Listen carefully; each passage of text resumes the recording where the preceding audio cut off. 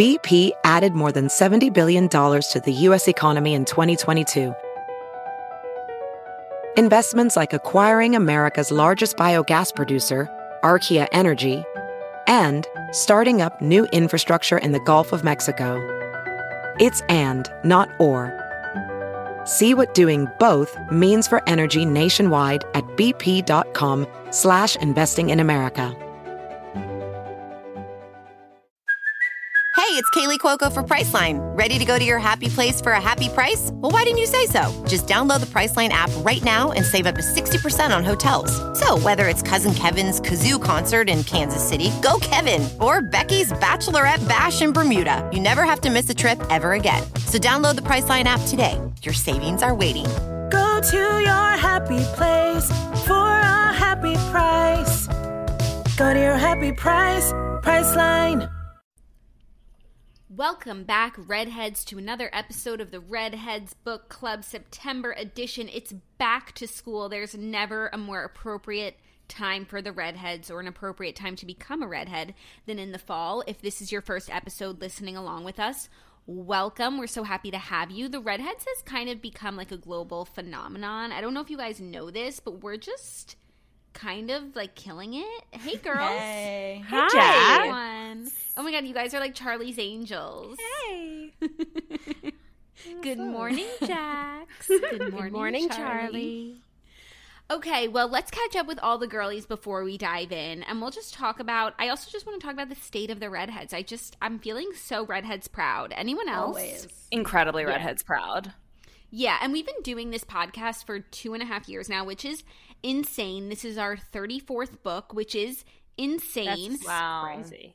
Right? And I just love the Redheads because all of our past episodes are evergreen. So you could listen to an episode from 2 years ago and there's nothing in it that's super topical, aside from our personal life updates like Dana getting married or me moving or me having a baby or being pregnant. Like, the content of the episodes are evergreen. So I look at the numbers from our old podcasts and like they live on as if they were recorded last week, and I think that's really cool. But if you are listening to us in real time, welcome to the episode. We've got a great one for you because this month's book was unlike all our other books. It was our second nonfiction book. It was our second memoir. If you're wondering what our first was, it was I Know Why the Caged Bird Sings by Maya Angelou. And also Claudia's book. Thank you. And also Claudia's book, thank you, third memoir. All very different from one another. I'm excited to talk about this month's book, but before we do, I got to know what's going on with my girlies. I feel like I've been so busy, so sometimes the most I catch up with you guys is on the Redheads. I'm going to start with Snitch because you had a very busy week in Zion and Lake Powell, and I know everyone wants to hear about it. Snitch, how are you? I'm so great. I mean, I'm depressed to be here. Not here, but like back in the city. Oh my and, God, at mean. work. I went to Lake Powell in Zion last week, and it was just like so sickening, like to like see the world. And it was just like such a blast. Like I just couldn't recommend it enough. If anybody is thinking about going, you should absolutely go. Do you feel like the timing of your trip and the timing of this book, like, were kind of just, like, blowing your mind on where you're at in your life? Yes. So, like, I purposely left the book to read during this trip. So that, like, because, like, I knew, like, when you're just, like, in nature like that and, like, going on hikes and, like, going to national parks, like, that you're going to have, like, a revelation. So, like, I was, like, and I know this whole book is just a book of revelation. So I was, like, why not just, like, just put them together? Snitch, that is so meta. Right?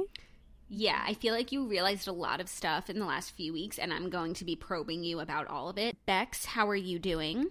I'm doing great. Thank you so much for asking. Similar to Snitch, I had a trip in the beauty of our nation. I was in Montana and Wyoming. It felt like very similar to like the mountains and the rocks. I was in Big Sky and Yellowstone and the Grand Tetons and Jackson Hole. So wait, how haven't we spoken? I'm dying to go there. It was incredible. Snitch, I have like the itinerary of a lifetime for you. Oh my God. I actually got a ton of Redhead requests to like share my itinerary, which like I feel sort of cheesy doing, but like you can DM me and I'll share thoughts with you. Why don't you do like what Snitch did and post an Instagram story like with the text? I mean, because people care about Snitch and like no one cares about me. But they are asking you. They're asking. Oh, thanks. Okay, maybe I will. But it was very restorative. Just like the mountain air and crystal clear waters of lakes is incredibly nourishing of the mind, body, soul. And I will say that like coming back to New York City of all places after the fact was torture. Waiting an hour for my bags, waiting an hour for a cab. It was like I had never left. I was like, wow, like all of that healing unraveled. Yeah. But couldn't recommend it enough. And Snitch, I've been to Zion before and it's so incredible. But like when I went to the Narrows, I was in like these like massive like overalls that like went up to my neck and like almost was washed away. So I'm glad you made it alive, girl. Yeah, I fucking hated the Narrows, but I just knew I had to do it because like that's what you do in Zion. Yeah, that's what you do. We literally walked for 10 minutes and I was like, okay, is everyone you're good? Can we? Did everyone get their piece of the Narrows? Great. Yeah, exactly. No, Emily and Ryan were like, okay, I guess, and I'm like, no, we're fucking turning around. No, I couldn't. Yes, but I just saw like the crisp white sneakers go into that milky muddy water, and I was like, I did that on purpose. Like I obviously knew. Also, but I threw those shoes in the wash, and they're completely fine now, for the record. But yeah, no, it was definitely interesting. But I couldn't agree more about like coming back to New York was like literally like when I was like flying and I saw like the Freedom Tower and the Empire State Building. I was like, literally kill me, like actually kill me. Damn. Yeah. Dana, you've also been to Zion, yet you're being so quiet. I didn't want to interrupt Snitch's soliloquy, but I was excited to ask you about the Narrows, and then I read that you hated it. So I was like, oh, of course, the one thing I had done on that trip. What else did you do? King's Landing? Angel's Landing. Angel's Landing. Which was closed, actually, when I went, like, the tippy top, the whole point of going with, like, the chains. But it was still, like, an epic hike. I heard Angel's Landing is, like, hard as fuck. I did Angel's Landing and went to the tippy top, and it was so terrifying and so hard. And I look back, and I think it was a 10-mile hike, which is unbelievable that someone conned me into doing that. So yeah, I guess it was do not check the mileage before you go. We went, like, really deep, too, into the Narrows. I think we walked for 20 miles there and back. Like, it was crazy. We got to the point where it forks and you pick the easier or the harder one, and we picked the harder one. I was, like, scaling rocks and, like, slipping and soaking wet. I kind of loved it, though. Yeah, you would. But otherwise, not as much interesting things to report as your two girlies' trips. I've been doing a lot of beach time, enjoying the last licks of summer. I ran into a redhead at the OAR Dispatch concert that I went to on Sunday at PNC. It was so exciting. And otherwise, just like so excited to talk about this book. Same. Great. Okay. Jack, well, I'm excited. Jack, how are you? I'm good. I mean, I've been home since last episode, just trying to get everything in order in my new house. I've just been like podcasting every single day, and everyone knows everything about me because I'm always talking about it on a podcast. But life is good. I'm enjoying suburban life, being a homeowner, and I actually read a lot of good books this month, which I'm so excited to share. And I'm excited just for another episode with my girlies. But I am jealous of all of your travels. We definitely need to do a Redheads offsite at some point. We should do it like in the mountains. It's the perfect place to read. Yes. Yeah, we really should at some point in the near future. Also, speaking of Redheads Tings, we have new merch dropping very, very soon, and I'm so excited. And I will post everything to our Instagram, including like when it will be available and all of the different things that we're making. We have a lot of stuff like that you've already seen, bringing back our classic sweatshirts with our logo, different material sweatshirt because we heard your cries that the last ones were too thick, but we also have some new designs and some new products. So I'm just so excited for all of it, and stay tuned for all of it. But just know Redheads merch is coming, and it's so premium because our logo and our vibe and our brand is like so on point. Yeah, it's incredibly on point. And it appeals to every type of creature, you know? Like I showed the merch to my boyfriend Evan, and the thing that I didn't expect him to like was his favorite thing, you know? Which was just like the logo of Our Little Lady on the hat. He was like very much. I like the hats the best too. I think those. He was awesome. so drawn to her. I was like, interesting choice, my friend. Go whatever the wind takes you. Well, we have two hats dropping. One is our woman logo, which is she's very like ambiguous, like, who is she? What does she stand for? And then we also have a hat that says, like, the Redheads Book Club in our font, and Zach already stole that hat. And he actually wasn't gravitating towards the female icon. I was like, well, she's our icon. Like, we are having a hat with her. But I'm so glad to know, like, there's something for everyone, which I felt everyone that there would be. It really gives me Sorella vibes, which was our underground sorority at Colgate. Like, that woman is Sorella. Oh, wow. Okay, and you're just gonna like you're just gonna talk about it on a public forum. I still no, like, so the seniors are gonna come after you, Jax. It's been 10 years. No, but like, I don't know. I'm just so like, it's so ingrained in me, like, not to talk about it, that brainwashed. I'm like triggered. No, it's just like, we're gonna like have to chug beers later. So yeah, we're gonna get in trouble and we're gonna be under like disciplinary review. But thanks, Dana. Yes, but I agree. It does give that vibe.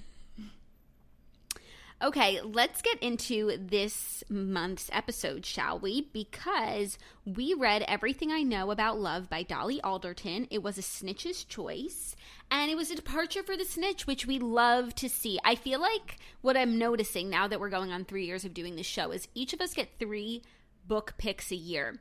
And Snitch's September pick is always like sort of different from her other picks. It's probably like her first 2 were too similar. Now she's trying to branch out. That was like We Are the Brennans. It was different from like your usual rom-coms because you had done Layla and Twice in a Blue Moon. This year you did 2 of the exact same book. All roads lead here in the Simple Wild. So I felt like you really needed to do something different. I feel like for me, and you'll notice it when I choose my next book, one book of the year, I always pick like the next book that I wanted to read regardless, and it's like a historical fiction book. Then I also will pick one of a more trendier book, and that was like a Slow Fire Burning last year, which is that's my choice coming up this month. So I am picking somewhat of a trendy book, and that's what I'm noticing. Dana always closes out the year with a banger. She always makes her riskier choice in August. My Dark Vanessa, Clara and the Sun.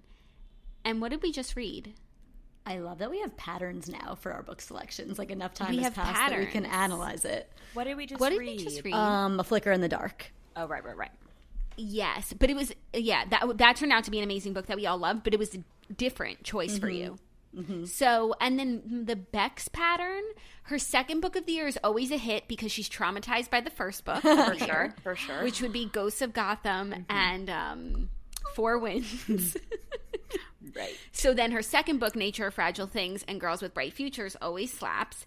And then her third book of the year, she gets too comfortable, Luis Velez, The Kitchen Front, and she does something weird. 100%. Spot on analyses. Thank you so much. So right now we're in the era of Snitch's departure, and I think we're all going to benefit from it. This book is a memoir by Dolly Alderton, who I think as people were reading this book, it's just like, who is this girl? Why am I listening to her? Like, what does she wind up becoming a famous something or other? No, she's actually just a female writer, millennial girly with something to say.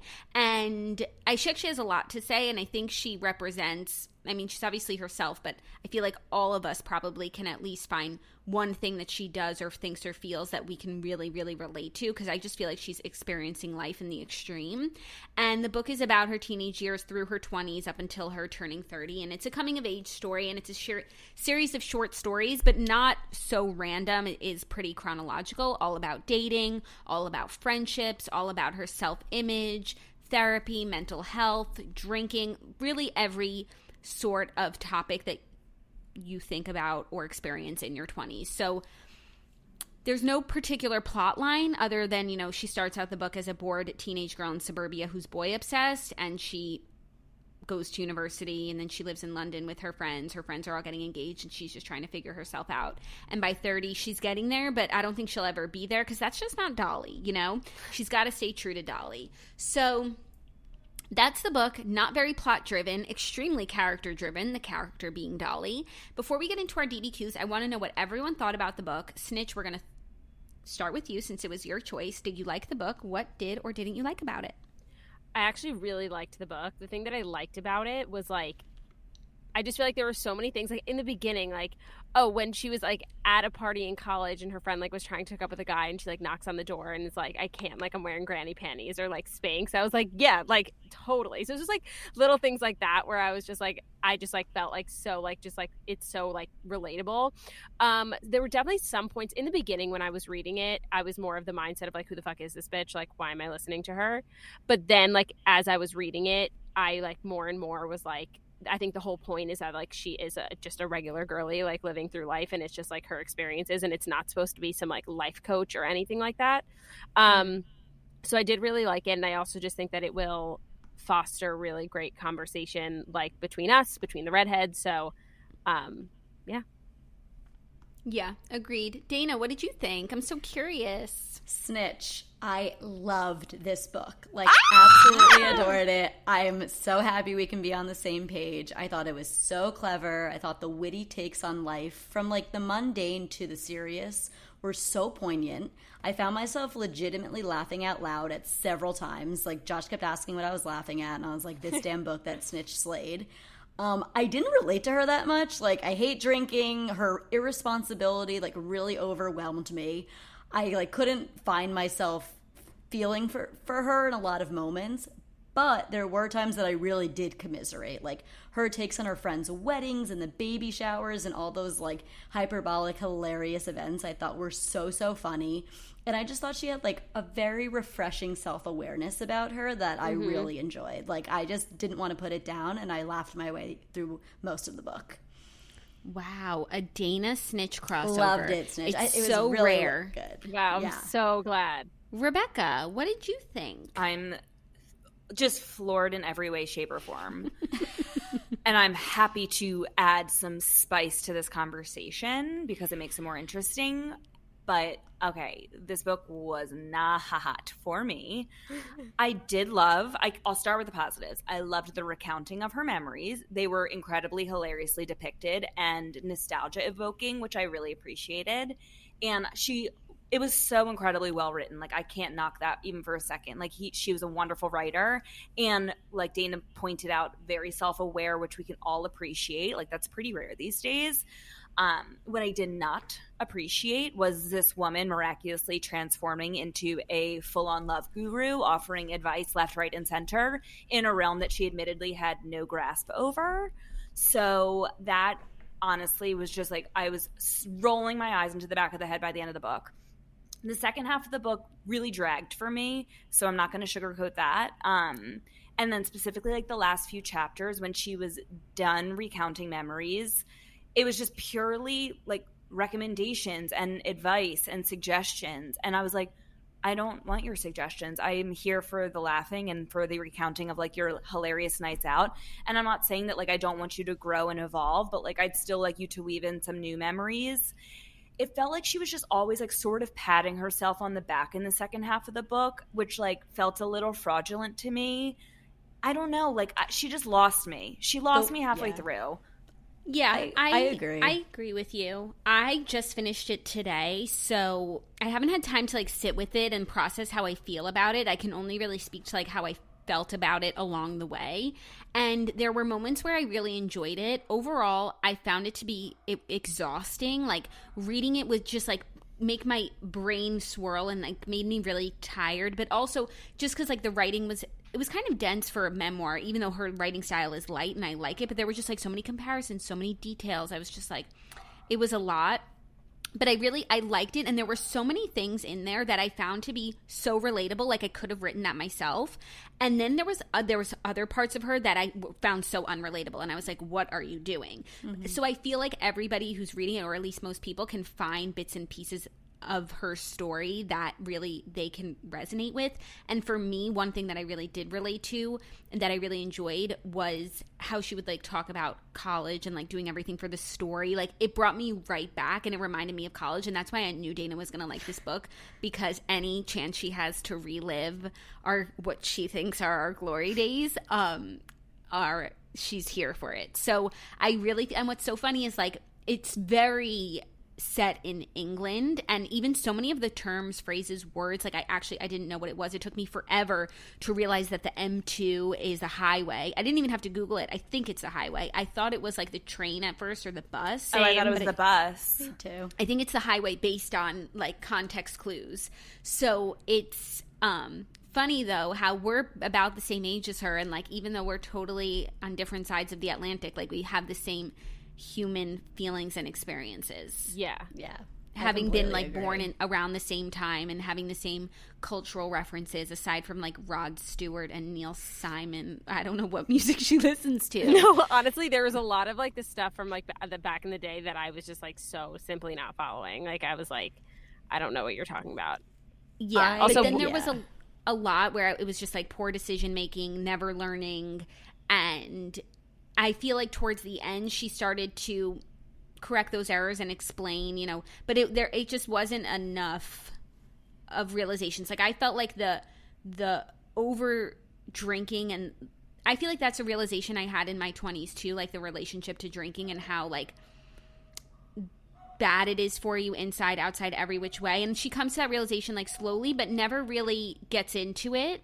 And I don't know. I just feel like there was more she could have, once she learned, shared her learnings. But then on the other hand, like you said, Bex, it's like I didn't want to be told what to do from her. I felt like the last 15% for me, like it felt like just she was trying to figure out how to wrap this up with turning 30. And that's where I feel like it felt a little inauthentic. Like I feel like the glamour of the whole story was that she was like very raw and honest with like being a shit show and like not really having a sense of what's right or wrong. And then all of a sudden she's wrapping it up with like all of this like moral, holier than thou recommendation for how to live your life. And I was like, wait, this is pretty much a departure from what we've been doing this entire story.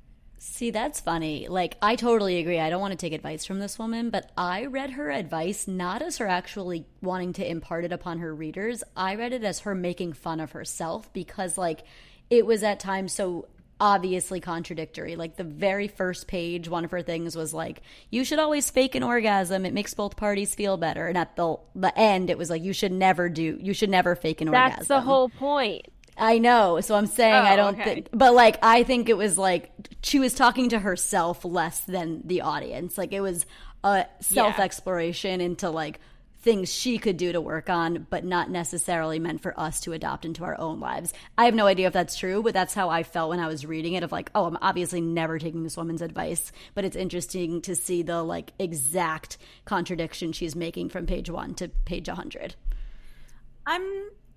I'm not sure if I agree. I think that she was making recommendations, but maybe I'm wrong. It was like this is what she was like, this is what I knew about love at 21, and the point is, you don't know anything if you think that like faking orgasms is best for all parties. Yeah, that, and then it's like, and then it was 25, and then it was like an X age, and so like that's kind of the whole point. I guess I'm just thinking that like, here's what I knew about love at 30 as like the current moment, that she's like, this is the right set of recommendations. By 30, yes, everything that she says, like she thinks is correct, and that's where I'm like, I don't think I want to take advice from you. But also, like maybe at 35, like she will think the opposite of what she has in 30. A sequel. I don't know, you guys. It just didn't sit right with me. Okay. I don't know, but I do think there's a point in life, and it's not that you ever stop growing, but like, where you become a whole person and like you have a lot of the answers that you didn't have. And I think that happens really between like 25 and 30. Like your brain is fully formed at 25, so anything before that like is not complete. But I think by 30, and I don't know because I haven't experienced it yet, but I do think like, not that you have all the answers whatsoever. You acquire wisdom throughout the rest of your life, but like your premises are pretty set. Yeah? Yeah. I don't know. Maybe I'll find out as I continue to age. But I do feel like you don't hear people who are 50 be like, oh, when I was 30, I thought this and I was so wrong. You think, you're in your teens and your 20s. I agree. But There's I feel way like by 30, more you know what you believe in and you know what you're about. And then you spend the rest of your life like building on that. Yeah. Yeah, I think 20 to 30 is starkly different from 30 to 40 in terms of your life outlook. I agree. Yeah. So not all the answers, but getting there. Problem solving, for sure. Okay, let's get into our DBQs, which were written by our own Dana Holtzberg, because this book did not have a book club guide. So I'm shocked, by the way, that it doesn't, because it Me had too. the I'm show. surprised the publisher didn't put out a whole kit with recipes and cocktails and games, but they didn't, and Dana had to do the legwork herself. And I want to let you know that today's episode is brought to you by Dipsea. So Dipsea is one of our new favorite sponsors here at the Redheads, and they are the perfect sponsor for the Redheads because they're all about stories that match your mood. So with summer here and the smell of fresh blooms and the sun shining down on us, you can't help but feel inspired to spice things up and explore your inner desires and fantasies. You can find stories that match your mood this season on Dipsea, or any season really, especially as we head into fall. You know, it's cuffing season. You want to cuddle up with a nice Dipsea story. For those of you who don't know, Dipsea is an app full of hundreds of short, sexy audio stories designed by women for women. They bring scenarios to life with immersive soundscapes and characters, no matter who you're into or what turns you on. Find stories about that intriguing coworker with a British accent, or hooking up with your hot yoga instructor. They even have stories designed specifically for your zodiac sign, Dana. New content is released every week, so in between listening to your favorite stories again and again, you can always find something new to explore. Dipsea also has sleep stories, wellness stories, and now they also offer written stories. It's your go-to place to spice up your me time, explore your fantasies, or heat things up with a partner. For listeners of our show, go to dipseastories.com/book. They are offering an extended 30-day free trial when you go to dipseastories.com/book. That's 30 days of full access for free when you go to DIPSEA stories.com/book, dipseastories.com/book. Okay, time for our DBQs. First one. At one point, Dolly laments not knowing how it feels to be truly committed to someone, and Farley responds, quote, "You can do long-term love. You've done it better than anyone I know. I'm talking about you and me." How did this moment open Dolly's eyes to the different forms that love can take, and what does it say about their friendship? That line changed the whole book for me. Oh my God. Me too, Snitch. It was my favorite part of the whole book. It was my favorite part of the book because I was just like, holy shit, like that's so true. Like she is in a loving relationship, like friendship with her friends, and like she is capable of doing it. While it's obviously not the same because it's not like with like a lifelong partner, like it's still like possible for her. I was just like, oh my God, like I did not see that coming. Yeah, until Farley gets another boyfriend. Well, yeah, she's in a relationship and then Dolly loses her mind. But I don't know. But even still, like even with that whole situation, what was his name? Scott? Yeah. Like in the beginning, like Dolly was like so unwell about it, but like then she like figured it out and like was still like a good friend to her, even though like in the beginning she was upset about it. So like we knew Dolly's like inner thoughts and like all of that, but like she was like Scott like said to her like I love you, so like obviously she wasn't acting like a crazy person like to them. I just loved that part because she got so caught up in equating her relationships with like how sexual she was with men and was so quick to define herself and put it away as like, I'm someone who can never commit. And I thought Farley's revelation was like so powerful because love, the way that she was devoting it to Farley, could easily equate to how she could devote it to a man in a other relationship. And like without that awakening, I feel like she might still be stuck and like not realize that those are very transferable skills. You know what's interesting? Oh, Jax, go.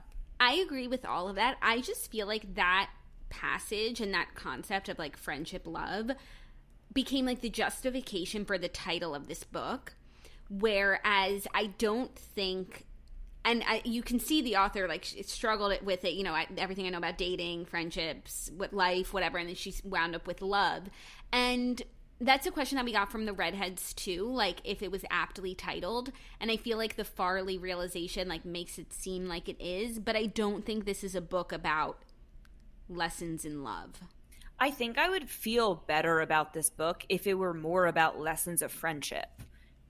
Yeah. Because she's an excellent friend. Exactly. And like her devotion to her friends is pretty remarkable. Mm-hmm.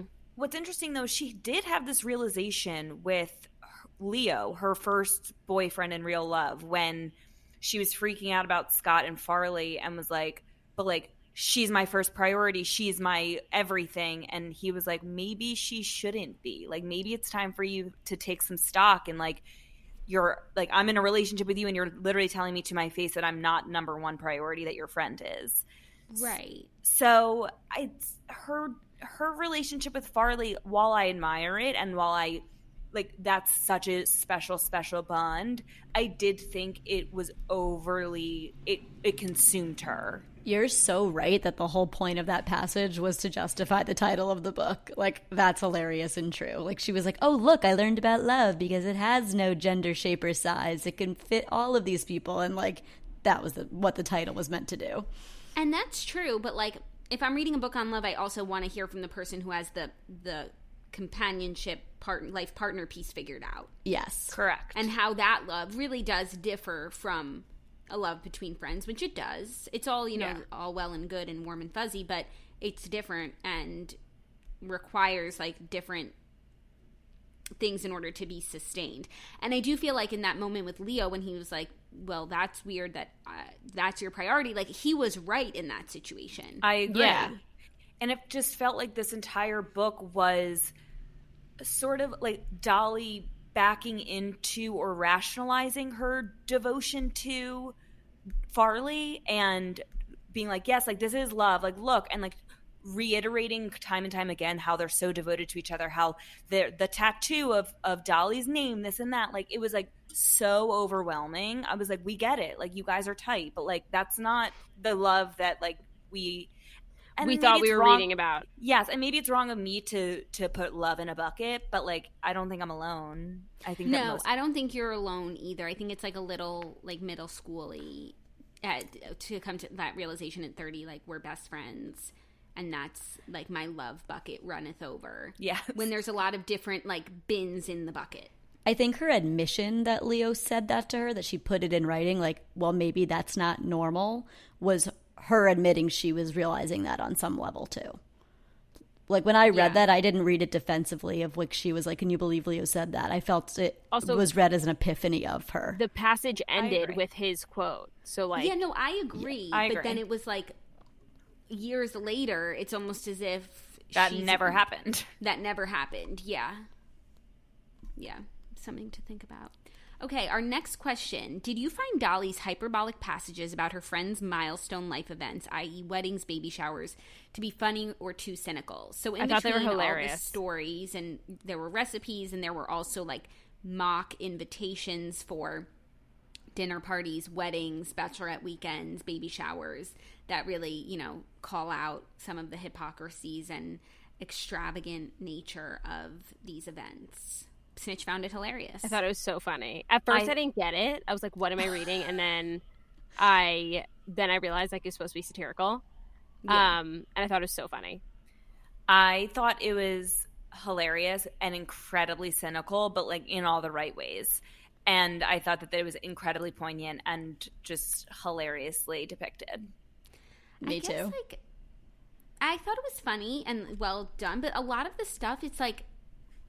Maybe just because we have I have a smaller circle of friends. Like I'm not going on hen do's, which are bachelorette parties, by the way. I don't know if you guys know that in the UK. Like that, I've never been asked on a bachelor party that I didn't want to be on. That I wasn't like happy to do everything. You know what I mean? Like I feel like whenever I'm doing something of that nature for someone, like I'm not just like an acquaintance who's been asked to buy a gift, even though they don't know me. I didn't have a bridal shower. I didn't have a baby shower. So maybe like. I'm just not who Dolly's making fun of. And I'm just, you're not not like part other of the girls. conversation. There's like a lot of people who are forced to go on people's bachelorettes that like they don't want to go on. And like there's a billion of people who have like an engagement party, a bachelorette party, a bridal shower, a baby shower. Like there are a lot of those people. So I think I'm just not like other girls. So I just like relate to it. That's how I felt.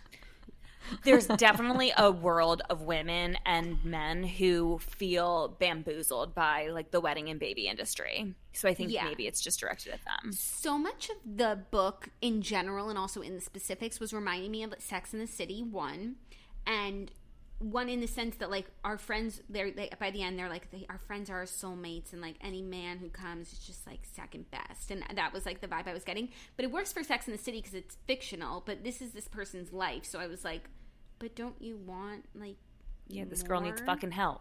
I think but I think she does want it though, and like once she has it, like she'll be like better equipped to like handle it. But like, no, I don't think she's resigned herself to being in love with Farley from afar, and like that's her life. I don't think that the end of the book was like her being like, I'm never gonna find someone. But at one point when she talks about, remember she's dating that guy who's weird, and his dad had made a lot of money because of the fish that he discovered, and he wrote a book about it. Yes. And then she says, and later in my life, I was laying in bed with the love of my life who was studying for a PhD, and he pulls out that book. Who is that guy? I think that's Leo. That's love of her life? Yeah. It was, Leo, the timeline got confusing with like jumping back and forth between all the people. Like I was lost a lot of which boyfriend was who at I what was time. Lost during like the universities part. Like, yeah. There was Exeter, and then there was something else, and I was like, what's the boarding school? What's the university? Like, how old are you? And then I realized that you can drink in the UK at 18, so things started to, like, kind of fall into place a little. Yes, yeah. Leo was getting his PhD, and she did refer to him as, like, who she thinks has been, like, her only love. So it was definitely him. Damn, I thought she was, like, currently in a relationship. No, she's fucking in love with Farley. It's her real life. Okay, and then also Dolly as a person was reminding me of Lena Dunham in Girls. And I feel like it's that sort of protagonist that we hear from a lot. One, because those are the people who tend to be writers and want to share their stories, and they're like eccentrics. But she was better than Lena Dunham's character in my opinion. But just like this chaotic leading lady who like can't get out of her own way. That's a great parallel. I also found similarities with Phoebe Waller-Bridge in Fleabag. I love what's so that funny show. Is I read an interview with Dolly, right as I was doing the outline for today's episode, and she was talking about how at first her book was published in the UK and it wasn't published in America. She said America didn't want her, and she was saying it was because the book is so English in terms of its references and cultural things that like we actually wouldn't know. She was saying how a lot of American culture is exported to the UK. Like she knows what ATMs are, alimony, even though they don't have those things, but because they watch so much American TV, read American books, like, and we're just less familiar with UK things. But she actually said because of Fleabag that she's riding the coattails of Fleabag's success and thinks that that is part of the reason why her book is now, you know, getting legs here. Great. Yeah. Yes. I never watched it, so I don't know. I never watched it either, but that's funny. You should watch it. It's so fucking good. Oh, okay. It's good. Our next question. Dolly struggles through most of her 20s with men, identity, weight, drinking, and money. Yet as she prepares to turn 30, she only feels nostalgia for her younger self and is deeply troubled by getting older. Can you relate to Dolly's reflections when contemplating your own mortality? Honestly, it just made me really scared to get old. Oh my God. Well, Dana and Rebecca, you guys turned 30 this year. I'm personally still 29. So I just want to know, like, if any of this was relatable. I wouldn't know. I'm in my 20s still, but you guys might. Wow. Putting aside the 30 part for a second, I so related to the nostalgia of romanticizing the past when, like, Colgate, for example. I talk about Colgate as if we were, like, in a field of sunshine with never-ending laughter and no low moments. But, like, in reality, there were dark times there, too. But now that we're removed from it, it's like, oh, my God, that was the best possible time of my life. And I felt like that's exactly what she was doing with her 20s. Like, she had a really rough 20s. Like, she was totally unstable, had a serious drinking problem. And, like, only with time can you romanticize something like that. So that I related to in just terms of, like, looking back on something more fondly than it maybe was. In terms of turning 30, and I know so many people feel this way, like I don't have that fear of like, oh my God, I'm old, this is depressing, like I want to go back. I don't know, I'd never really felt that impending doom.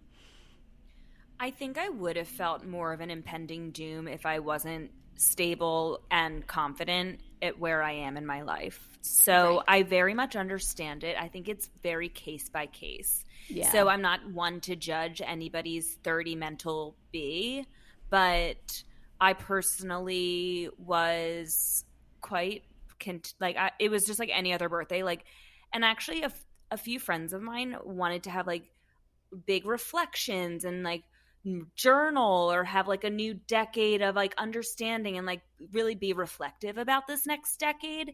And I was like, oh shit, do I need to be doing that? Like I like haven't even processed the fact that I'm 30. Like I couldn't care less. It's just another day. So I think everybody is like on a different spectrum.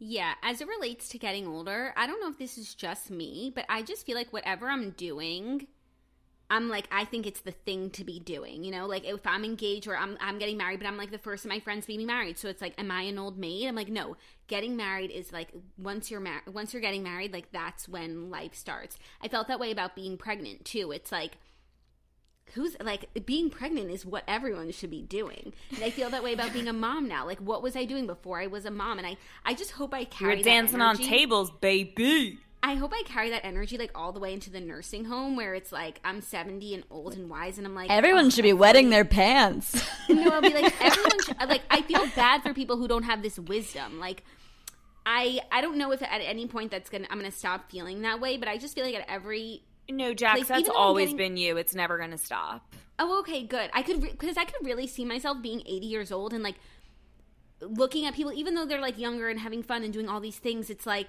well, you don't know what I know, you know? And I feel sorry for you. You go in with, like, gusto when you do anything. So I think you're like, oh, I'm, like, moving to Florida. Like, this is it, you guys. Like, get down here. Things are happening. And, like, one can only wish that we have that much confidence and belief in our actions. Yeah. Maybe it will. Maybe I'll soon I'll like do something that I don't have like confidence in, so I wouldn't feel that way. No, it's not going to happen. I'm telling you. When I think back to being like 21 and college, and I wanted to say this when Dana was saying it. It's like I feel like the further I get away from it, it's like the less nostalgic and rosy it looks to me. Like when we were in it, I thought I was having the time of my life, and now the more I look back on it, like, and the further I get from it, the more sad it seems, you know? See, I still look back with deep nostalgia, and I do think I have rose-colored glasses, Dana, to your point of, like, there were hard moments, like, a lot of them, but I look back just nostalgia filled and, like, laugh-oriented, like, thinking about just, like, sitting in the dining hall and having rehash sessions for 6 hours about, like, the crazy shit we got up to the night before and, like, not being able to function because we were just, like, laughing and hungover. Like, those are the golden days. But I don't think that it's stunting me from progressing in my next phase of life. Yeah, that's so interesting. I never thought about it, but I feel like I mostly remember... Like, I know as a whole it was a great time, but I feel like I mostly remember, like, the negatives. Even though there were more... You should work on that. No, there were more positives than negatives, but I just feel like maybe the negatives are just more apparent now, whereas they were not when you're in it. No, I think we've gotten to a place of, like, reflecting on, like, some of the college practices and behaviors, and we're like, that actually wasn't okay. And so I do think that can taint your memory bucket. And I think that, Jax, like, you are just very, like, rational like that. So you're like, I'm, like, calling it like it is. And the rest of us are like, no, let's just giggle a few more minutes. You're also, like, a buttoned-up, appropriate mother. So, like, thinking about you on a table wasted probably gives you a pit. Whereas, like, maybe when we get to the life stage of, like, oh, my God, we have so much more responsibility now than we ever have, it won't sound so charming. Yeah. But no, dancing on a table, like, still sounds like a great-ass time. Yeah. I guess it's just, like, the drinking. I just, like, see it all differently now, you know? You're mature. But you know how I feel about drinking. Devil's brew. I also thought it was an interesting passage when she was saying how the millennials are being kicked out by Gen Z, aka Snitch's generation, and how, like, society is catering to them now and what they want. And, like, I felt like I was kind of having that realization live time while reading it. I was like, oh, I didn't realize we're, like, no longer the central focal point of all of these advertisers. But, like, she's right. Oh, shit. That was good. Yeah. Snitch, did that make you feel good that you're, like, the new hot thing? Yeah, but then it just made me think about how, like, I'm going to be the millennial at some point. Like, then there's going to be the generation under me that's kicking me out.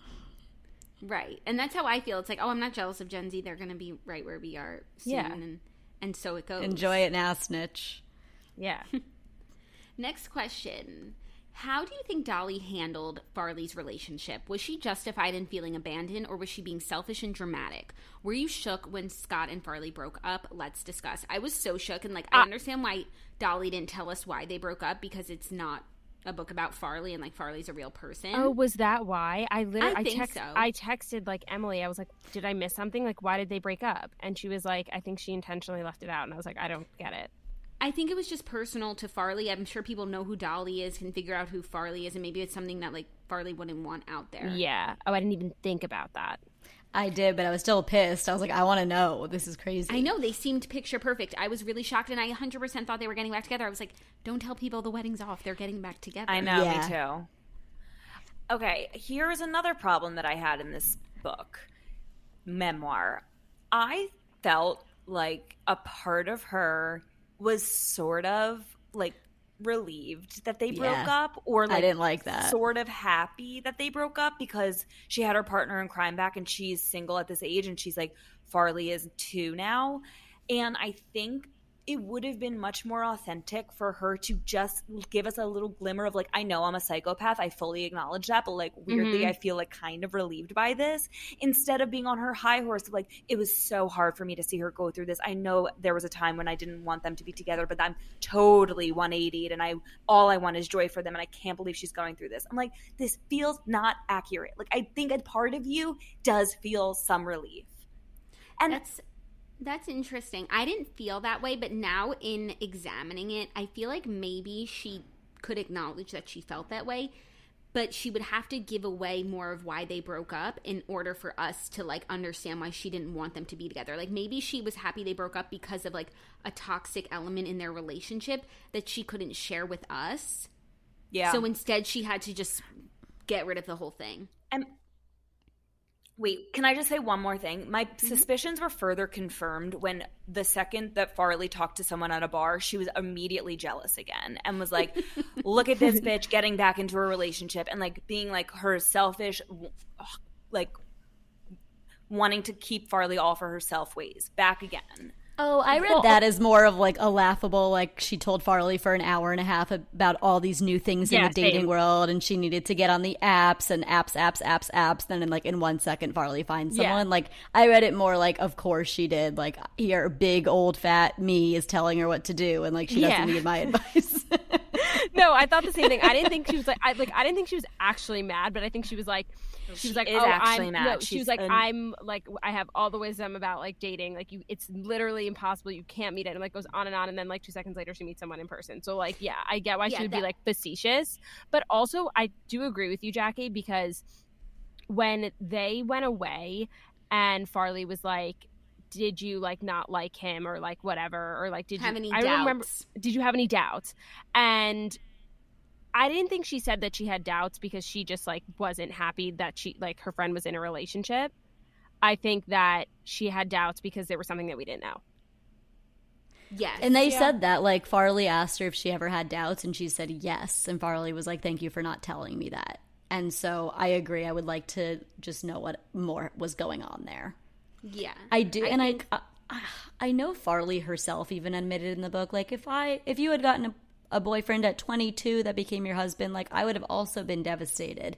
But I agree, Rid. I thought like she was a total selfish psychopath at the beginning of that relationship. Like, total dude, let your friend. Psychopath. Yeah, like I was not down for her behavior. She was so ridiculous. Farley was making an effort when she like castrated her for saying that she texted her, and it's not the same as being in person at that party in the bathroom. Like mortifying. Like get your shit together, Dolly. Support her. She's also been nothing but a good friend to you. I understand like being like just like not even upset, but just like being like upset that like your friend has a boyfriend and like you don't, but like that's just something that you like keep to yourself. Like you don't ever confront her about it, you don't ever talk to your other friends about it. Like that's like a you problem. So like you don't make it like this whole thing. There's but like what space. I will say is like Dolly was saying how now that she has a boyfriend, she's always going to be with the boyfriend's friends, and if that was the reality of Farley's new life, that she's always with her boyfriend's friends and she's not going to be hanging out with her friends anymore, like that's not how it should be. And so maybe Dolly was justified, and maybe that was part of like why they ultimately broke up, that like Farley's maybe he was like controlling. Yeah, maybe like she just had to take on his life and like couldn't keep her friendships as close as they were and spending as much time together because that just wasn't their relationship. And that's not how it's supposed to be. It doesn't mean that you have to only hang out with friends in relationships. Yeah.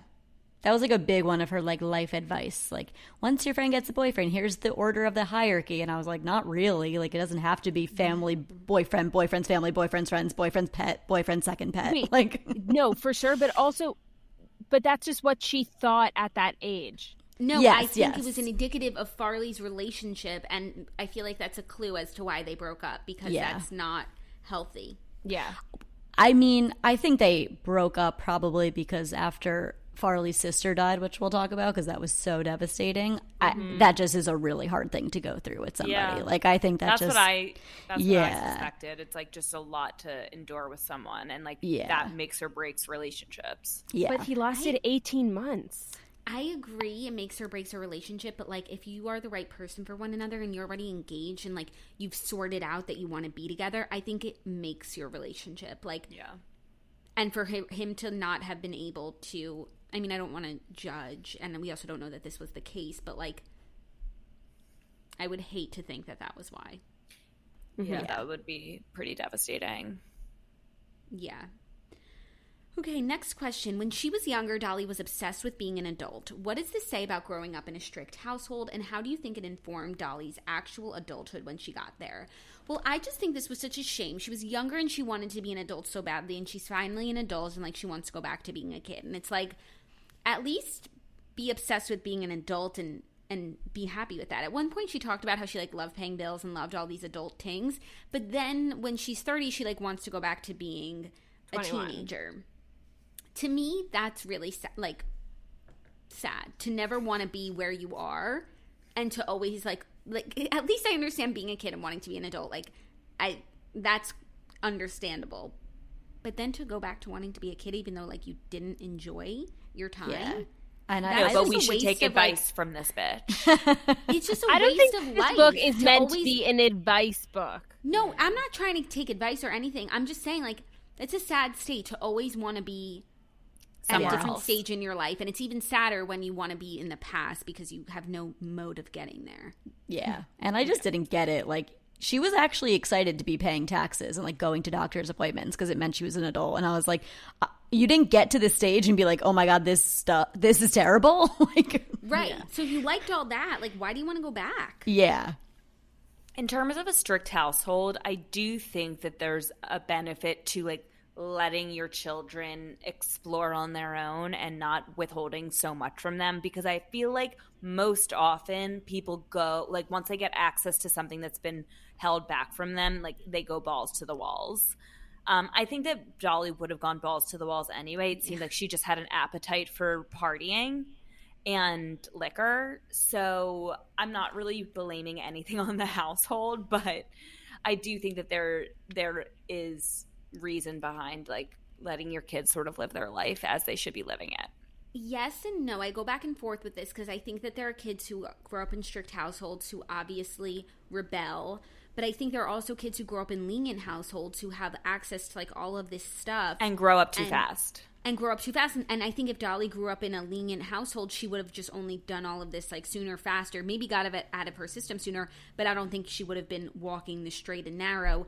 I think it's like everything else, nature and nurture, but there's not one way that's going to ensure that your child like isn't interested in other Yeah, you got to do a pulse check on your kids as they're growing up. Be like, yo, what kind of freak are you? Okay, When but she then got it's like, lit. okay, so say you have a kid that's like interested and bored in the suburbs, which is like a recipe for imaginations running wild. Like what is the best course of action at that point? Like Organized letting them sports. do what they want?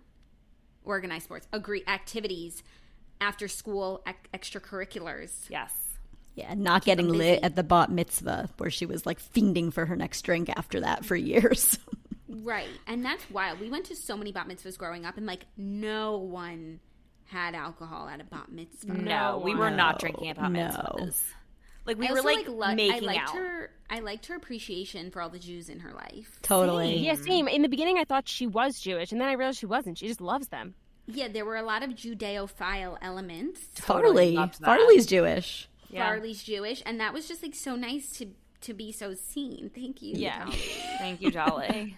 1 point for Dolly. Yes. Next up, therapy was the beginning of Dolly's transformation from an unstable mess to a more enlightened human. But Dolly constantly reiterated how actions speak louder than words when using these tools. Do you think Dolly would have been able to grow as much as she did without therapy? No, I think that because she has like avoidance issues. So like if ever anything came up, like she wouldn't talk about it. She would just like drink it away or like squash it down. Whereas like on these sessions every Friday, she had no fucking choice. Like she had to get it out, and like in getting it out, she couldn't avoid it.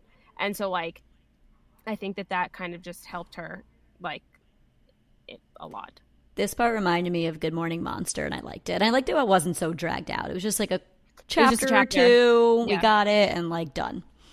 Yeah, I also think that she had a very good therapist. Yes, I agree. Which I could also see her having not had a good therapist and just like being someone who's constantly in therapy and like just doing the same things over and over again. It reminded me of Good Morning Monster in the sense that there was closure, results. Yeah, results. Mm-hmm. Yeah, yeah. Like when she pointed out that certain therapists like allow the patient to believe that the world is against them and that like it's the world's fault, not theirs. And it was like the opposite with Dolly. That she was like, no, it's you, bitch. Really wanted some self-reflection to take place where it's like, oh, no, this is me. I am the problem. Yeah.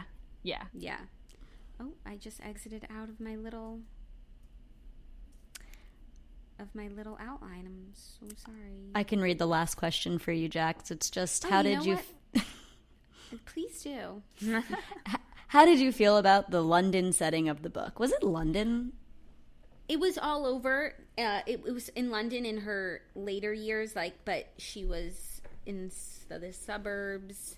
There was some Cornwall for all my Poldark fans. Oh my God, I forgot about Poldark, Jax.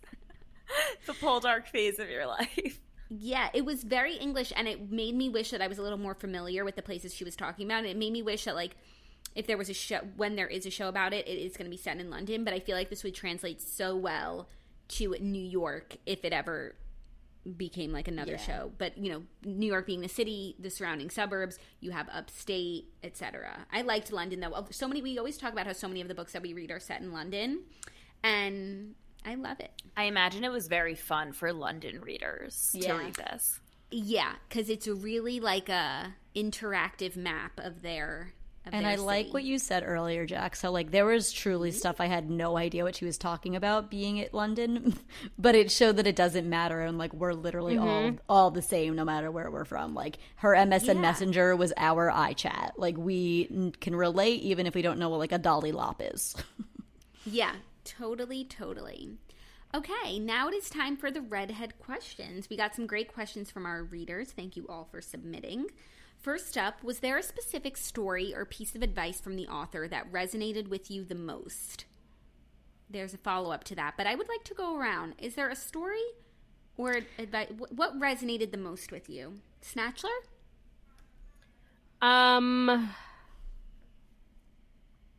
Can you go to someone else? Rebecca?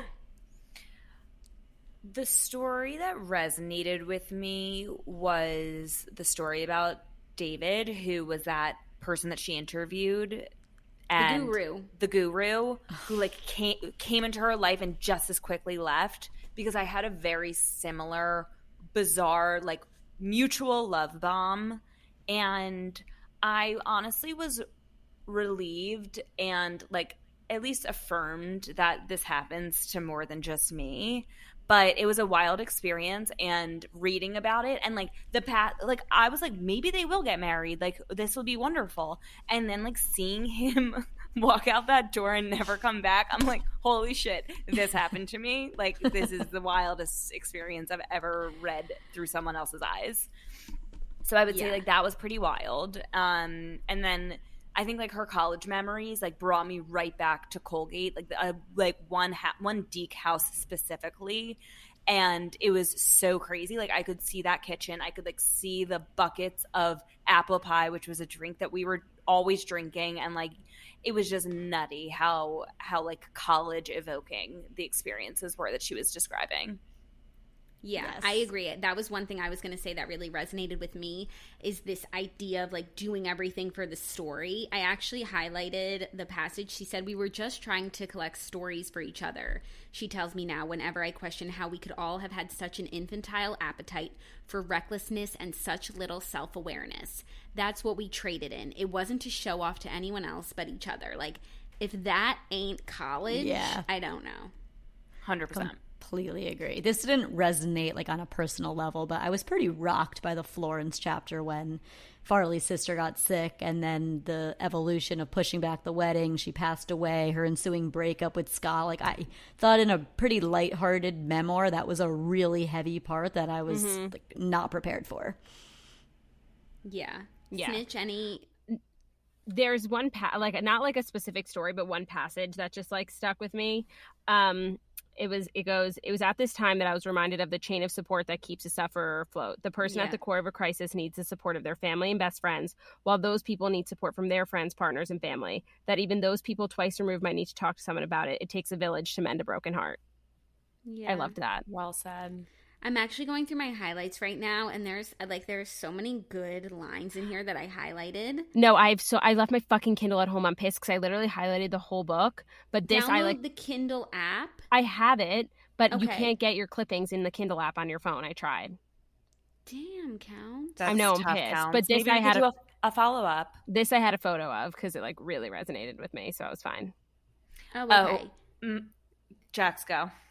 Oh, do you have a passage you want to share too? Well, it was just about like it was within the David story when like she was talking to her friend after he left and was like, like he has a tattoo on his chest, and she was like, "Of course he does. What does it say?" And she was like, "It's honestly too ironic for me to even tell you." And it was like about like women empowerment. Literally. It was so funny to me. It was incredible. But I That's loved so her good. self-awareness in that moment. That was like, it's honestly like too ironic for me to even share. It was so good. That's so funny. I have a few. One, I think it was when she was kind of like sleeping around or something, and her mom said, she was talking to her mom, and she said, "My friends and I continued to believe what we were doing was a great act of empowerment and emancipation. My mom often told me this was a misguided act of feminism, that emulating the most ludish behavior of men was not a mark of equality." And I just feel like that's a really important point. Message. I agree.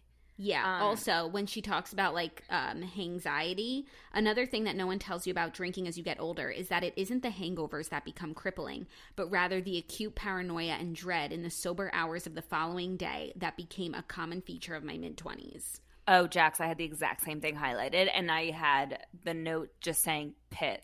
Like this is the exact definition of Pittsville, USA. Right. So it's like where I couldn't relate to her. It's like I know exactly that feeling that she's talking about, and it actually caused me to like really almost entirely stop drinking. Like I drink here and there, but it was enough for me to be done with the act of also like binge drinking, really. But not for her. Not for her. No. For Dolly. Also, this is an iconic quote. "Growing up engenders self-awareness, and self-awareness kills a self-titled party girl stone cold dead." Facts. One line that I had about Florence was, "Let yourself run away with your feelings. You were made so that someone could love you. Let them love you," which I really liked. Oh, that's pretty. Also, I loved the passage that closed out the book. I won't read the whole thing, but when it goes, when you're looking for love and it seems like you might not ever find it, remember you probably have access to abundant of it already around you, just not the romantic kind. Like even like friends and family. Like, of course she would say that because she doesn't have actual love, just love with Farley. No, but she has actual love with like her mom and her dad. Like, no, of course. I'm literally just boiling it down to like the little thing that bothers me about this book. No, the little thing that bothers me about this book is that she didn't end up with a man. The little thing that bothers me about this book is everything. Ooh, wow, Snatchler, hot take. That is a hot take. It's actually an interesting point, Snatchler. Like, am I frustrated that it didn't end with her falling in love? Maybe. Me too. Yes, I you think are. I hadn't even internalized that. Yeah. But just only because I don't need her to fall in love for her life to start or whatever. Like, I'm not just like trying to, make her whole once she has a man. But only because the title of this book is Everything I Know About Love. And that includes the committed relationship with a loved one. I think like it's supposed to be like a contrast, so it's like everything I know about love, and then it's like what she knows about love is that like she has love around her in like other ways, is like kind of like the moral of the story. It's like love is all around you. I get that, but I just think like in reality it's the whole pie. And if it wasn't so focused on finding love and the process, I would maybe feel more comfortable with that outcome, but it was not that, and I think she actually was genuinely interested in finding a partner and just had trouble. Yeah. Okay, great. Cool. Next redhead question. This was a follow-up. If you were to write a memoir about your 20s, what would you say is the biggest thing you learned or are learning?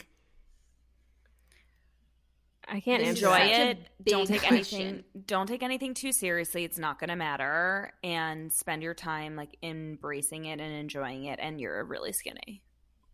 Yeah, and run your own race. I feel like people get so caught up with what their friends are doing. Like, everyone for your whole life is on the same page as your friends. You go through elementary school, middle school, camp, high school, college, and then all of a sudden, like, you graduate and there's no timeline anymore for, like, who gets promoted, who gets a boyfriend, who gets married, who has kids. And it's so easy to, like, indulge in the keeping up with the Joneses mindset. But in reality, it doesn't fucking matter. And, like, 1 or 5 years difference doesn't make a difference at all. And you're going to all end in the same place eventually. That's beautiful. I don't really think I can answer this question because I'm only halfway through. That's so true, Snitch. This is such a big question for me. There's so many takeaways from my 20s, and I really resonated when Dolly talks about at the end how like she wishes she could go back to being 21 but with her current brain. And then her friend India was like, so what you're saying is youth is wasted on the young? Yeah, we fucking know. But that's the point. You can't get to this brain without having had all of those experiences and learning through your mistakes and learning the hard way. You can't have one without the other. So as much as I would go back and tell my old self something, that would mean that today's self doesn't exist. Oh, I love that. So butterfly effect. So butterfly effect. So meta. Yeah, so you gotta have the cringy experiences. Unfortunately. Next, this might be irrelevant if you guys haven't seen this movie or something like it, but did this book remind anyone of Boyhood? It follows a boy growing up, and it was exactly like that. Like just watching a regular neighborhood kid grow up. The boy seemed like something anyone could have written about the mundanity of life with the usual spurts of growing up gossip, which might have been the whole point of it, but usually I read to get away from life, you know? I actually saw Boyhood, and I hated it with every fiber of my being, and I did not hate this book at all. I enjoyed it. I felt like, yes, you're reading about the mundanity of life, but Dolly is an eccentric. She's not like other girls, and she's also honest to a fault. And I do think that her perspective and story is worth reading. And I don't think Boyhood was worth seeing. Okay, so he grew. Like, we know. We've seen I haven't seen it. I have nothing to contribute. I haven't seen it. Don't bother. They're not similar. Sorry to the reader. I didn't mean to, like, slam your comparison. And I always think books remind – maybe you don't think this book reminds you of girls. Like, that's fine. I have a visceral reaction to that movie. Did any of you ladies read this book and think, who told this woman she had an interesting enough life for a memoir? The entire time I read this book, I kept thinking to myself, who decided her point of view was important enough to give her a book deal? I think that's the whole point, is like, she's nobody special. No offense, Dolly, if you're listening.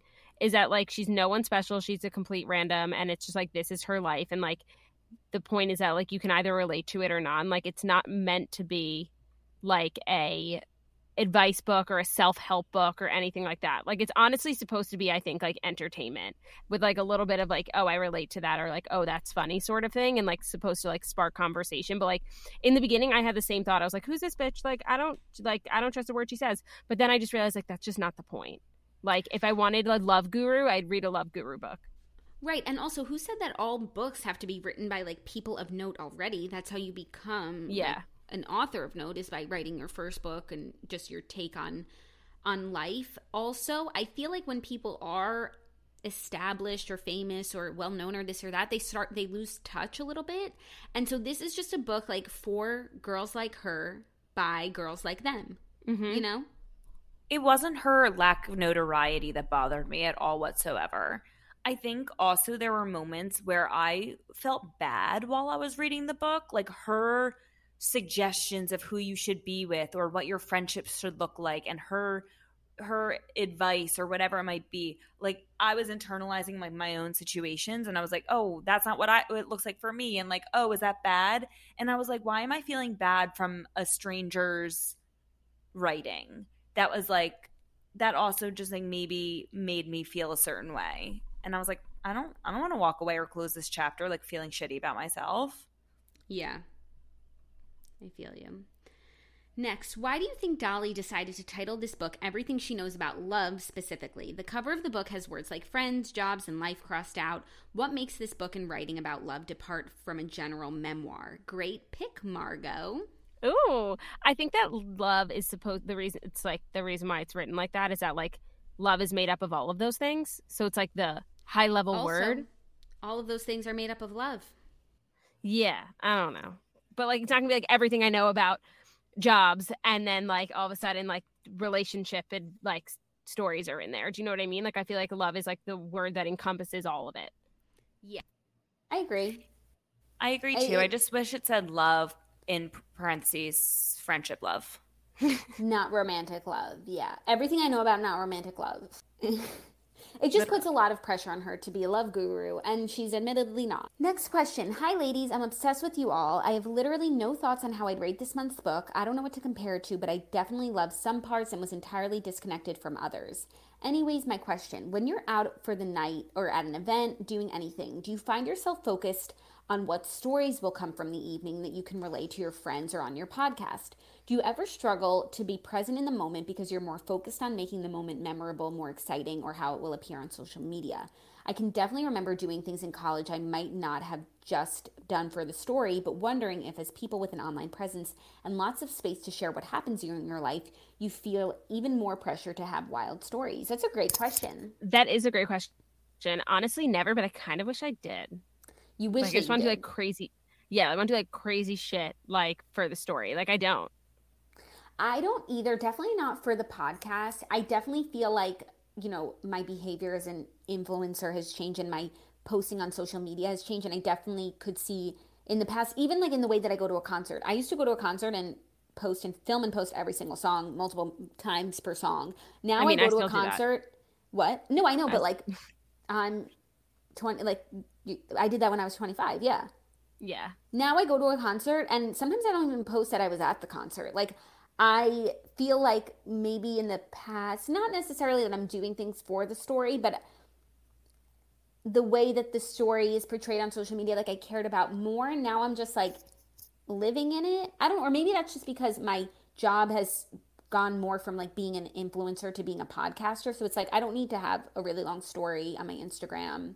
And that's not even like human behavior. That's just like my profession. So I don't know, but I do think a lot of probably podcasters experience that where they feel the need to like have a story for the show. Yeah. Oh, for sure. I feel like a lot of those like podcasts about like drinking and like sex and stuff, like that's, I feel like part of it. Yeah, that's such a good point. But I know in college we didn't have social media. Like I think Snapchat was just at the beginning, and like I don't think we had Instagram. Maybe we did. Instagram came out this summer after our sophomore year. Okay, so we had Instagram, but it wasn't stories, you know, it was just posts. Right.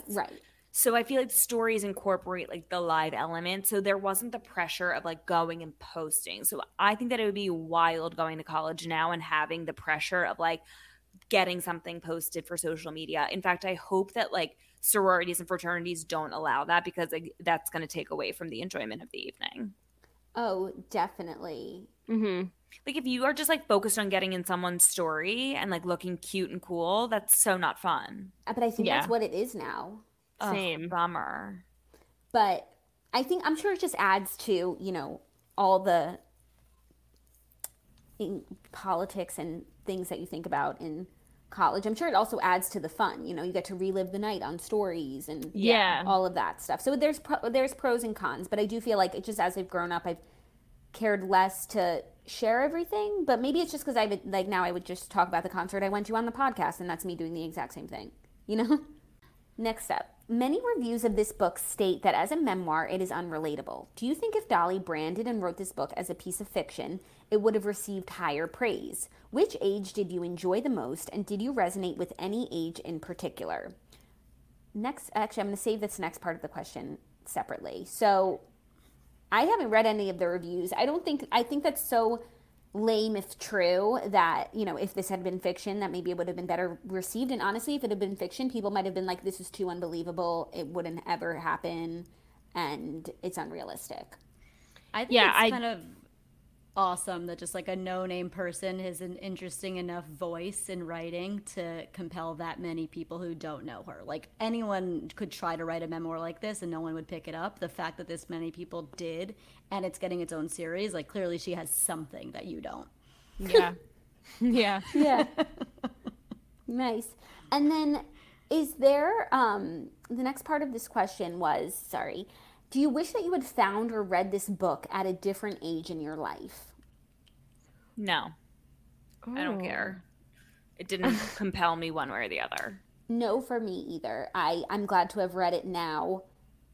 And after. And also we're the kind of the same age as her, so I feel like I've come to all the same realizations she's come to, and I enjoy reading it now. And also was like kind of like a look back on my 20s as I approach my 30th birthday. It's actually the perfect time for me. I feel really good about it. Snatchler? Yeah. No, I kind of liked reading it like mid 20s, you know? Because it's like I'm like seeing a little bit into like my future, and like I think that that's interesting. Totally. Defining Decade?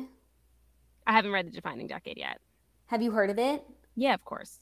You should read it. Now that I'm like done with I heard about it too late into my 20s that I don't think it would be relevant to me. But from what I understand, it's the tits. You should read it. Okay, I'll read it. It's I'll about add your it to 20s. my what's it called?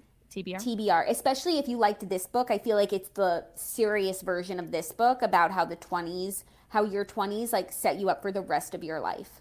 Yeah, how frightening. I know, but it's better to read it in your mid-20s than at the end of your 20s when it's over. Yeah. Right? Right? I liked how they talked about, like, taking a weekend trip into your 30s. That whole concept of, like, oh, like, for one weekend we went to the Cape and did 30-year-old things, but then we could quickly go back to the recesses of safety of the 20s, and how, like, you can no longer do that once you're actually 30. So, like, Snitch, you should read it now while you can just take a brief trip. Okay. Yeah, totally. Also, I feel Why like can't we do that now? Like, I went to Snitch's party and got so fucking drunk. Like, that was you're taking weekend trips into your 20s now. Oh, I guess you're right. But what she's saying is, like, you know, how you might have a habit that, like, I'll say I'm a grandma, but, like, when I'm an actual grandma, it's, like, not ironic for me to be, like, doing grand things. Oh, my God. So, like, my life is weekends at the Cape. And, like, Yeah, my escape is Snitch's birthday. Exactly. Yes. Oh, God. Nice. Okay, well, now it is time for the moral of the story. I actually really resonated with something Dana said, and that is run your own race. I feel like that's the moral of the story, but I'm sure there are others. Snitch, what do you think? Oh, I don't know. There's so many. I guess backing off of what you just said is trust the timing of your own life is one. And I don't know, something about friendship. I don't know why. I get by with a little help from my friends. Oh, that's good. Oh, that's also, cute. like, hoes over bros, Yeah. chicks over dicks.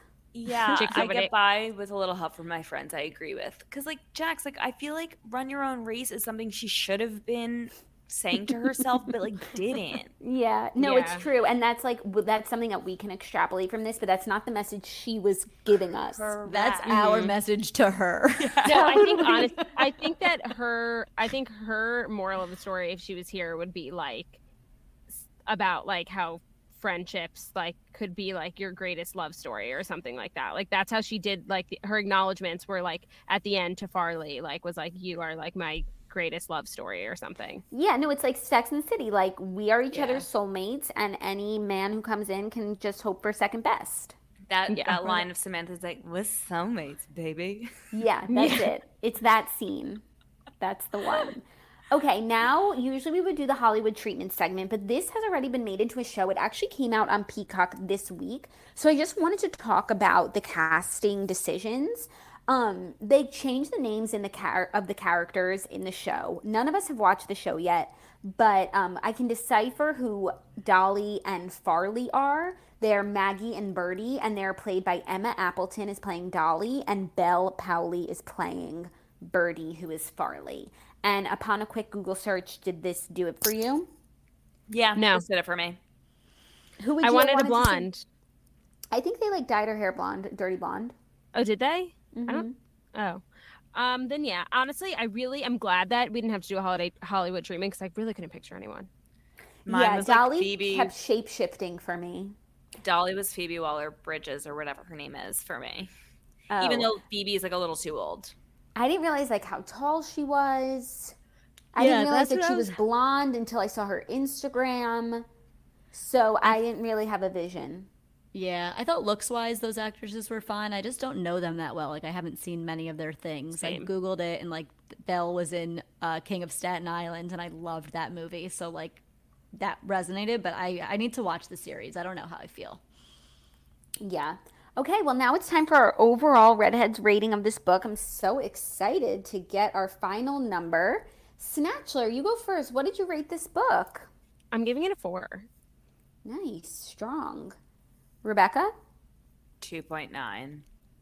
Less strong. Dana? I did have a 4 down, Snitch. Yes. Holy shit. I really liked it. And I'm giving it a 3.8. Okay. Oh So my God, our you overall guys. Redheads rating is a 3.675. Feels right. Feels high. That's pretty good for us. No, feels a little low, but whatever. Feels high. Okay, and now it's time for other books that we read this month. That's a wrap on our recap of this book. Snatchler, we're going to start with you. Okay, thank you so much, Jacqueline. Okay, I actually read a bunch of books. So first I read Can't Look Away by Carola Lovering. I think we had one of her books as a Redheads book. It was really, really good. I very much enjoyed it. I think I gave it a 3.8 because I was just not dying for it, but it was good. I mean, I like her book, so it was fine. Then I read The Hotel Nantucket by Ellen Hildebrand, and because I went to Nantucket.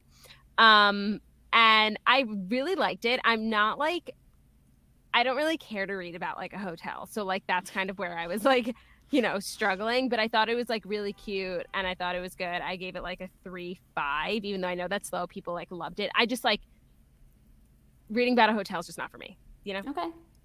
Then I read Every Summer After, which, by the way, guys, I'm so glad I did not choose it as my book. So glad. Why? So glad. It was just fine. And usual. And it was nothing great. And also just the way that everyone was dying for it. I was what's so great about this book? It was good. I really enjoyed it, but I wouldn't have wanted to do a whole hour episode about it. There's nothing really so much to say, but what I will say is that then everyone was telling me to read Love in Other Words, which I had heard about is by Christina Lauren, that writing duo. I think she wrote Twice the Blue Moon. She did. But and at first I was reading it and I was so upset because it's legitimately the exact same plot as Every Summer After, but this book is older. Whatever. I continued reading it. It was so good. It was so much better than Every Summer After, 1,000%. Claudia said the same thing. Claudia said the same thing, yeah. It was so good. So if you're trying to decide between the two, I would read that. Then I read Nora Goes Off Script by Annabelle Monaghan. And it was a really cute book. I mean, it was just a feel-good, cute book, nothing crazy to write home about, but I read it in one day on the plane, so it was just a nice book. I gave that a 3.5, but just because, honestly, I would give it a 4 because I enjoyed it, but it's not 4 material. It's not amazing. Yeah, and that's everything that I read, which is a lot for me. Yeah, good for you, Counts. Thank you. That's more than you read all year so far, aside from Redheads. Yeah, I feel I've just been cranking through. That's a summer read for you.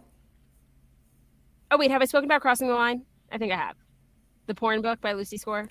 I've heard about it so many times. I don't know about from you, but feel free to share. It's a 5 out of 5. It's fucking amazing. It's so good. It's Porn Central. You guys are gonna love it. Oh my god. Okay, that's your porn recommendation hilarious. for the day, crossing the line, Lucy Score. Bex, what about you? I did not read any other books this month. Sorry to say, ladies, that this just captured so much of my attention. It was so worth my time that I just couldn't imagine dedicating anything else to any other books. Even with your picturesque, like, what'd you do when you were in the mountains? Oh my God, you guys, what didn't I do? I was like running around from 6 a.m. until 10 p.m. every day. Oh. Like I was like hiking, fly fishing, horseback riding, swimming. Like I did not stay still. So it actually was like the least likely place to ever. And I was sleeping on the plane because I was dead. Got it. Okay, I'm going to go next because Dana's books at the end of the episode have become like folklore. So let me just get mine in. I read Uppercut, Highlights of My Hollywood Life by Carrie White. It is a memoir by Carrie White, who was a celebrity hairdresser in the 70s and 80s and like had the craziest experiences, did everyone's hair from Elvis to Sharon Tate for her wedding. Like literally everyone who you've ever heard of, like she was doing their hair. She was also an addict through the whole time, and eventually it took a really dark turn for her. But the book is amazing, and even if you're not really into like 70s, 80s stars, which I really wasn't, and I didn't even have the Elvis appreciation until I watched Elvis after I read the book, you will like this book if you like a great, juicy memoir. It was recommended to me by Lauren Bostic, and she never misses with her recs for me, so I loved it. That's pretty 5 sick. stars. It was, while I was reading it, I was like, this is good, but it's going to be 4 stars just because it's like not entirely my beat. By the end, I was like completely immersed in it, 5 stars all the way. Then I read Every Summer After by Carly Fortune. I did personally think it was a little overrated just because it's gotten so much hype now. And I thought the end was so much better than the beginning. So by the end, I gave it a 4 because it was good. But along the way, I was like, this is the book everyone's talking about. But it was cute. And if you like a romance, it's perfectly adequate. But Margot says Love in Other Words is the better version of it. So maybe you should read that because Claudia said the same thing too. Then I read Before We Were Yours by Lisa Wingate. This book, I went to read it on my Kindle and I was like 6% in already. I was like, oh my God, I've already tried to read this book and I didn't get through 6%. So I pushed through, and once I made it to like 15%, I was so invested. This was like one of the best books I've read this year, hands down. 5 stars. It's historical fiction, but the story is true, and it's one of the craziest stories I've ever heard. It's a true thing that happened back in between like 1938 to 1950 in this country, and it's shocking. It's one of the worst things and it was insane. It was a journey. I loved this book. It was hard though to get through, but worth it for sure. 5 stars all the way. Dana? I'm so glad you pushed through that book because I loved it too, and it's really phenomenal. Which is so funny because I told Jax that like I didn't like it and like I'm the problem. So maybe I'll like have to revisit it or something. It is a slow start. You do have to push through, but once you make it over that hump, it's worth it. And I think I just like resented it after that. Okay, I read The Extraordinary Life of Sam Hell by Robert Dugani. That was a Ritz recommendation, and I loved it. I gave it a 3.9. Then I read All the Ugly and Wonderful Things by Bryn Greenwood. Phenomenal book. Truly loved this. One of the best I've read in a long time. But as always, it's extremely dark and triggering, so read at your own risk. I gave that a 4.7. Then I read Razorblade Tears by S.A. Cosby, and boy, did I get dragged by the redheads for giving this a low rating of 2.8. I stand by it solely because I thought it was terribly written. I just didn't like the writing. It wasn't literary. I agree that the plot was good. The topic was great. It just wasn't written in the speed that I enjoy. So I stand by my terrible rating for that book, but I understand if the rest of the masses like it. And then I read City of Girls by Elizabeth Gilbert. I gave that a 4.0. I thought that was like a wonderful, one of the best books I've read. It gives Rules of Civility vibes, so I think the two of you would really, really like it. It was like, you should read it next. It's a hit. Okay, great. I definitely will read that. And what I'll also be reading is our next month's book, which is a My Choice. Woo! And per my usual October fare, I'm choosing something that's trendy just because I've seen it in a lot of places. It's been on my want to read list for a really long time. And then I floated the idea to Dana and she said she had heard amazing things. It has a really good rating on Goodreads of 4.4. So we will be reading Lessons in Chemistry by Bonnie Garmis. And, oh my God, Jax, I'm so excited. We're reading this. My mom has been like talking about this book nonstop. Yeah. She's obsessed with it. And I think I was like, wow, someone needs to choose this for the redhead. So I'm so pumped. Oh my God, I feel so good about my choice. I can't wait to read with you guys next month. This episode is like an hour and a half. We need to go. Like, all of us have hard stops. So thank you guys so much for another wonderful episode of The Redheads. You can follow us at The Redheads. We'll have updates about books, merch, things that we're reading, things that we're loving. We will see you on the next one. Goodbye. Bye. Bye.